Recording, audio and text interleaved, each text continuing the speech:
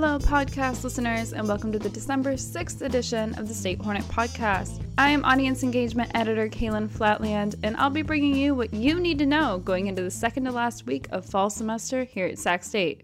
Starting off with sports, Sac State football falls to South Dakota State 24-19 Saturday night in the first game of playoffs. Coach Troy Taylor said, quote, "It hurts. The closer you get, the more it hurts, but obviously we've come a long way as a football program."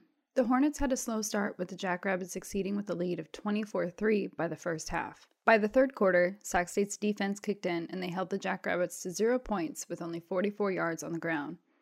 By the fourth quarter, the Hornets had lessened the lead the Jackrabbits held, but it was not enough to win. Quarterback Jake Dunaway said, quote, "We as an offense didn't execute well in the first half, so you can't blame anybody but yourself for getting in that much of a deficit. Only 15 players on the team are graduating seniors, leaving the rest of the team gearing up to make another run next season." Moving over to men's basketball, the Hornets took a loss in their conference opener to the Montana Grizzlies 65-58 on Thursday. Montana dominated early in the game with a 21-4 lead at the 11-minute mark as Sac State huddled in a languid timeout. The Hornets began to gain ground, though, at the 9-minute mark. Senior guard William Fitzpatrick went 4 for 4 in the first half on threes, and Sac State was able to ignite a vigilant offensive effort to climb back into the game. After finishing the first half, Sac State was only down by 5 points, the score 31-26. Throughout the second half, though, Sac State struggled to manage possessions, turning the ball over 7 times in the second half and 17 total for the entire game. The Hornets would end up losing by 7 points.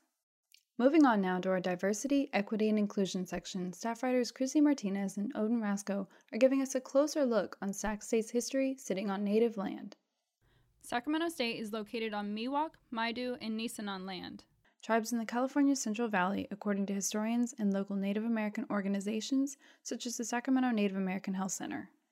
Some institutions, as awareness of colonization, began practicing land acknowledgments, which are written and oral addresses that acknowledge the native land universities sit on.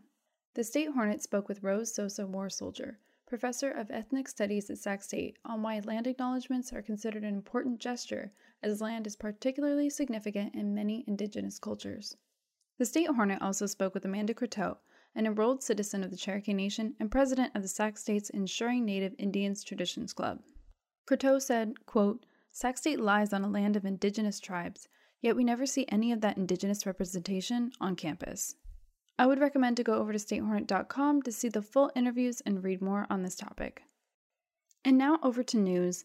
The Sac State ASI Committee hosted a forum on Monday, December 1st, for students to talk about the anti-racism plan and the importance of making Sac State an anti-racist campus. Mia Settles Tidwell, the new Vice President of Inclusive Excellence at Sac State, began the meeting with the demonstration of the university's anti-racism and inclusive campus plan. The convocation to discuss the plan with the Sac State community was postponed from September of this year to February 2022. Campus leaders at Sac State said in the forum that they want Sac State to move quicker with the implementation of the plan. Panelist Alan Figueroa Camarena, a third-year student at the Student Service Center, said that the campus administration was not being respectful with the handling of the plan and its delays. He said that he thinks it's good that campus administration values it enough to make an effort, but asked why the implementation of the plan and the convocation to discuss the plan was delayed. Another panelist, Priscilla Morales from the College Assistant Migrant Program, said she is hopeful that the anti-racism plan will lead to change, but the campus must be ready to do so. Morales said, quote, "It is unfortunate that the convocation was postponed, but it is important that we make sure that it does happen. It is important that we have a more concrete plan." And last but of course not least from this week's story lineup is Sac State's Metamorphosis exhibition that took place November 22nd through December 2nd.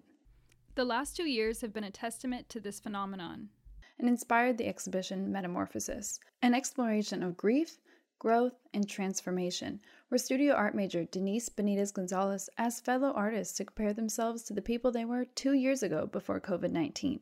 Metamorphosis is Benitez-Gonzalez's second show at Sac State, but her first in person. It was originally intended to be a solo show, but Benitez-Gonzalez said that she would ultimately wanted to share this space with other artists and found gratitude in it. If you would like to see actual photos of the art that was featured in this show, go to statehornet.com to check it out. Alright guys, it looks like this will be it for this week's episode of the State Hornet Podcast. Be sure to check out all the amazing stories mentioned in this podcast and more at our website, statehornet.com. And since I am the audience engagement editor, make sure you're following our social media accounts, State Hornet on Instagram and The State Hornet on Twitter to stay updated on everything that happens at Sac State. And we'll see you back here next week for the next episode of the State Hornet Podcast.